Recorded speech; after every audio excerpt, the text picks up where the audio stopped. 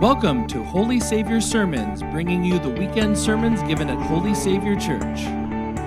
Well, this morning we continue a series we began last week called Margins. It actually explores what it means to have margins in our lives. And so, we had this super high-tech gadget last week, this balloon, and we talked about how, we inflate it, just like we inflate a balloon.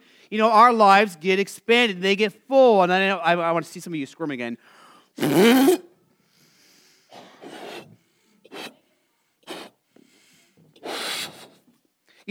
many of you ever feel like your lives are really full? And we tend to kind of keep doing that. We tend to keep filling our lives up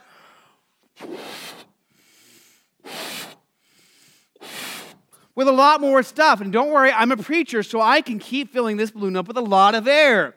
It comes with the profession. And we live our lives that way, right? We fill our lives with so much stuff.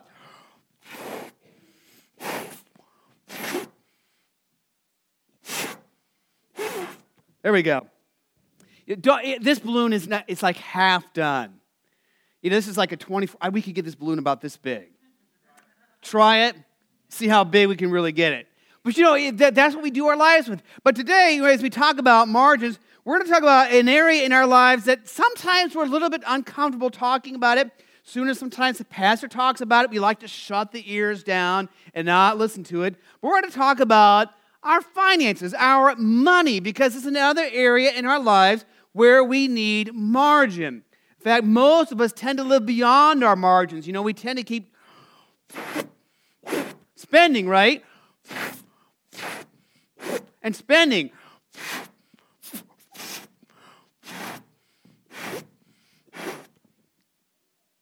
Any of you ever feel like you're like that financially? That there's just, wow. And we have all this that we spend, and we feel like, and I got a different image up here for you, we kind of feel like we are being stretched in many different directions. And that this stretching that happens, and maybe if you feel like you wish you could do this with your money, like this image up here of like you just could stretch this out and make it go a little further. And we try to do that. And last week we talked about that there are these distractions, and that when we live beyond our margins, we deal with distractions. Do you guys remember what the root word for distraction was? It's rooted in the word to be pulled in 4 different directions. To thank the French, who during the French Revolution really, made this work, pulling someone in 4 different directions, usually with horses. So that's enough for you, right? And do you ever feel like that financially? Ever feel like you're being pulled in 4 different directions? Just like you just don't have enough, that you could use more, and that, there's just nothing. In fact, usually what happens when we get, with our finances is just the opposite. It's like, this is what we have, and the next thing you know, it's just all gone, and you're like, wow, that paycheck went fast. Do you guys ever feel like that? Yeah, some of you are like, yeah. It's just like an empty balloon. And what we had is suddenly gone. But as we talk about it, we're going to talk here again about, how to create margin in our finances, as we talk about creating margin in our lives. Let's begin as we go to our Lord in prayer. Lord Jesus, you have, just as we sang a few moments ago, you have paid it all.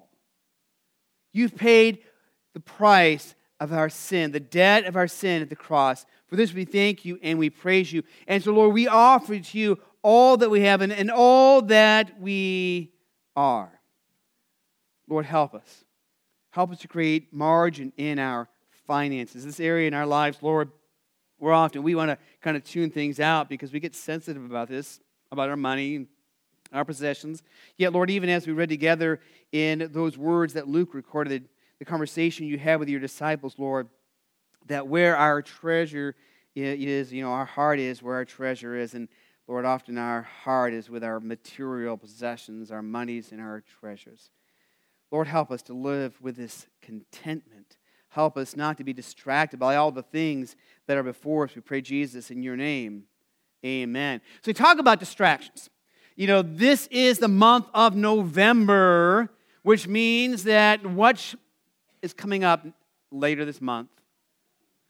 Some of you got it Black Friday. How many of you already begun to see Christmas sales? And there's Christmas music. I was at Sam's Club on Saturday buying a set of tires because I saved like $125, because they had all these sales and things are, going and you need this and you want this and the commercials are there. And it kind of creates this dissatisfaction. That's part of our North American culture, here in the United States, the sense of never being satisfied. But Paul has these amazing words as he talks about what it means to be content. And this is how the dictionary defines contentment. Contentment is a state of being mentally and emotionally satisfied with the way things are. Contentment is a state of being mentally and emotionally satisfied with the way things are. How many of you are always content? There's a few who are like, maybe, I'm putting my hand down because I am not always content. I'll be honest with you. There are times I live in discontent. There are times I am distracted by the things that I see and the things that I want. It's not always easy to be content, but you look at the Apostle Paul, and we heard from his letter to the Philippians there. This is a man who suffered and who went without comforts of life. And he learned this secret that he says. He learned this, and he says this, and let's read these words together from Philippians 4:11. I have learned to be content in whatever situation I am in. It's not easy to be content, especially, I think, here in North America, in the United States, because we are continually bombarded by this idea that you need more, you need newer, you need better. Your phone is old, your car is old, your house is too small, your clothes are too old.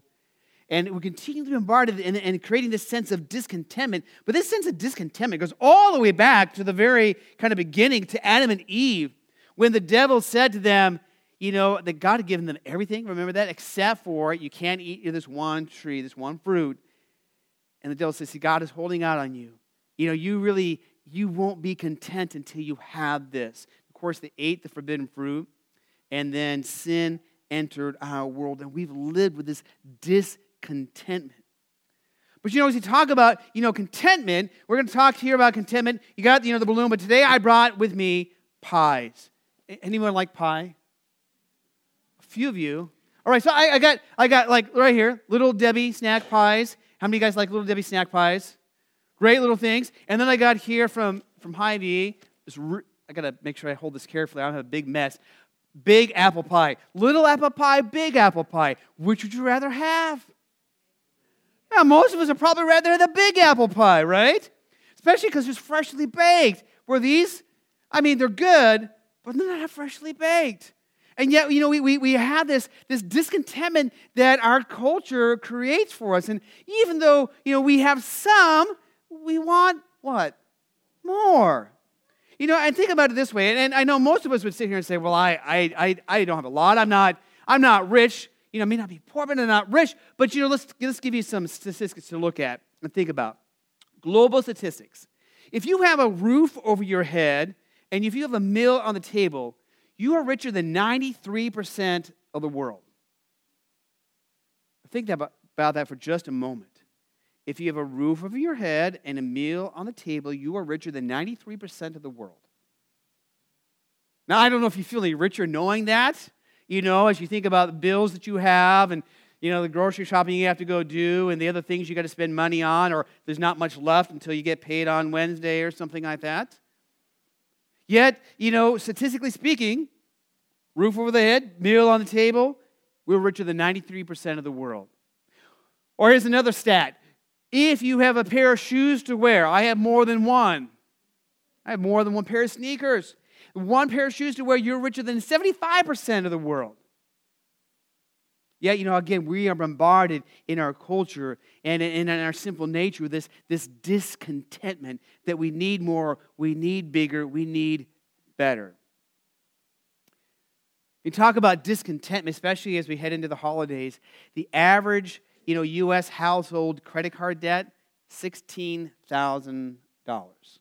And I don't know where, you're at, and whether you're above or below that, or someone's kind of in the middle of that. But that's the average. That means some of us have a lot more than that, and some of us have less than that, maybe none at all.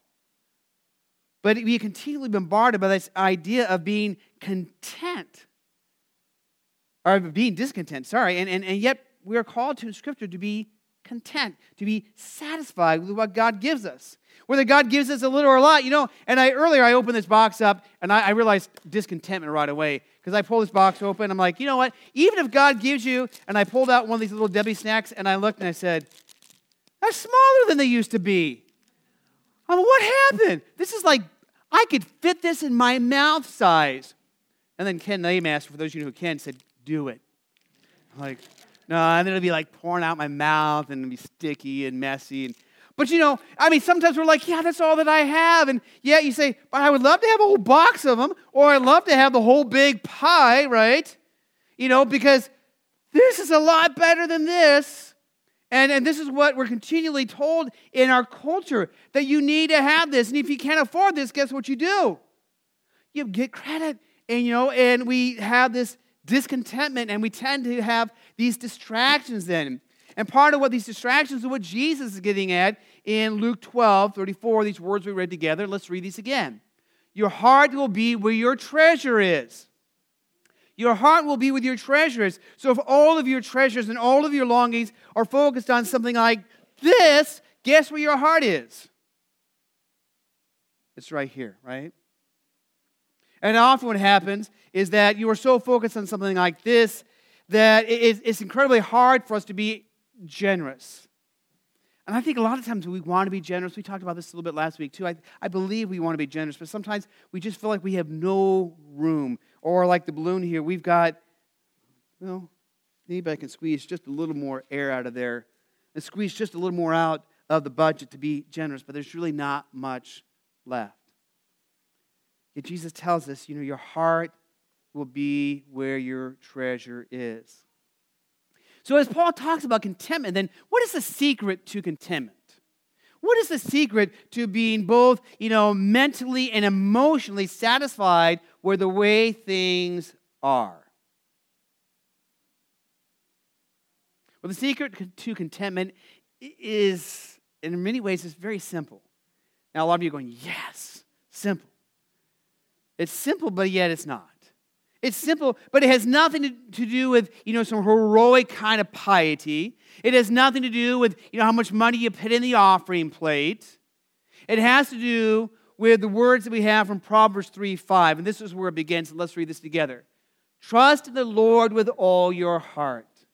Your heart will be where your treasure is. So contentment begins with what? Trusting in the Lord with all our heart. Trusting the one who provides for us. Trusting the one who gives to us.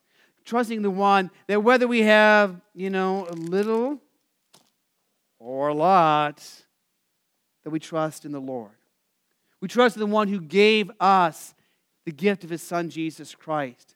The greatest gift we could ever have. The one that gave us His Son, Jesus Christ, to suffer and die on the cross and rise from the grave. When we say we trust in the Lord with all our heart, we trust not in a God who is going to judge us, by, what we do with our money, but accept us by what we do with our money. It's not what we put in the offering plate and the gifts that we bring that gives us God's love and acceptance. And that's important for us to know.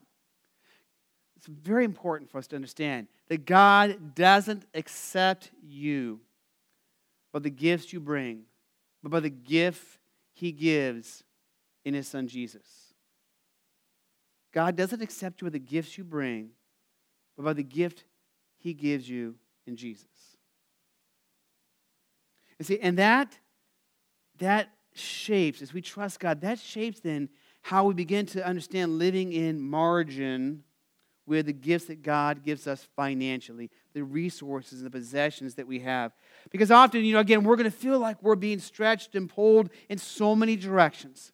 And sometimes it's not quite so much. Sometimes you're in college and there's just not much there to go on. You got to make it work. Sometimes you go through a tough time and it feels like one of these little Debbie pies. I'm hungry and I'm just going to take Ken up on this challenge and eat the whole thing. And sometimes, maybe it feels like we got a little bit more finally. And sometimes maybe we have a lot more. Look at like this gigantic pie here. 12-inch apple pie. Should have a la mode. Ice cream. Whipped cream. Be good. But, as we think about it, our finances, and our resources, whatever we have, we are called to live with contentment. And contentment begins where? I'll give you a hint real quick. Contentment begins where? Yeah, we go back to Proverbs 3:5. It begins by trusting in God, trusting in the Lord with all our heart.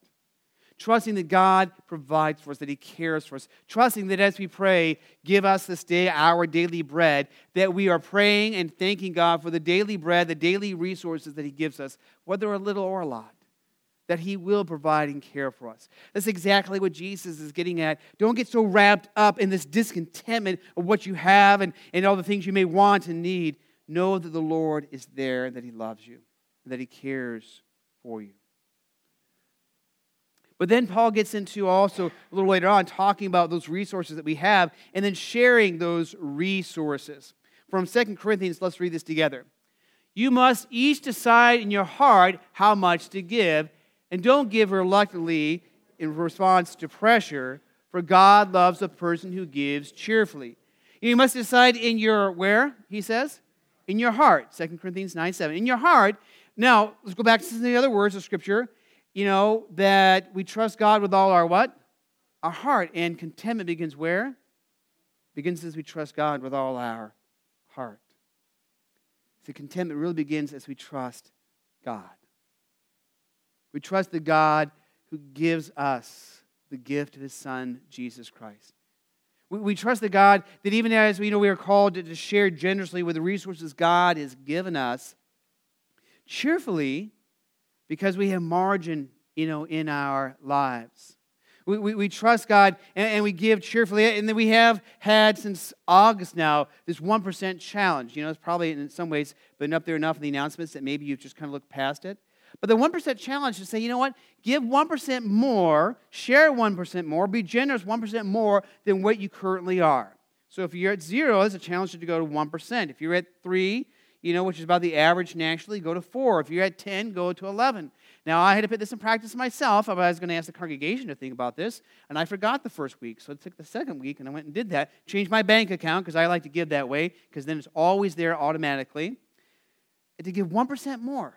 Not because I have to, and really not because I'm the pastor and I got to better do what I challenge other people to do, but because I trust that God will provide for that extra 1% that I'm going to share generously. Because I also trust what God is going to do through His congregation and the ministry here. That they do so cheerfully. Because I know that my God loves me. See, that's the thing. As we trust God, we trust a God, not a God who demands from us. Not a God who is checking our, bank accounts and our expenditures. But a God who gives us, who gives you His Son, Jesus Christ. And that's how we go from what Paul says to give cheerfully.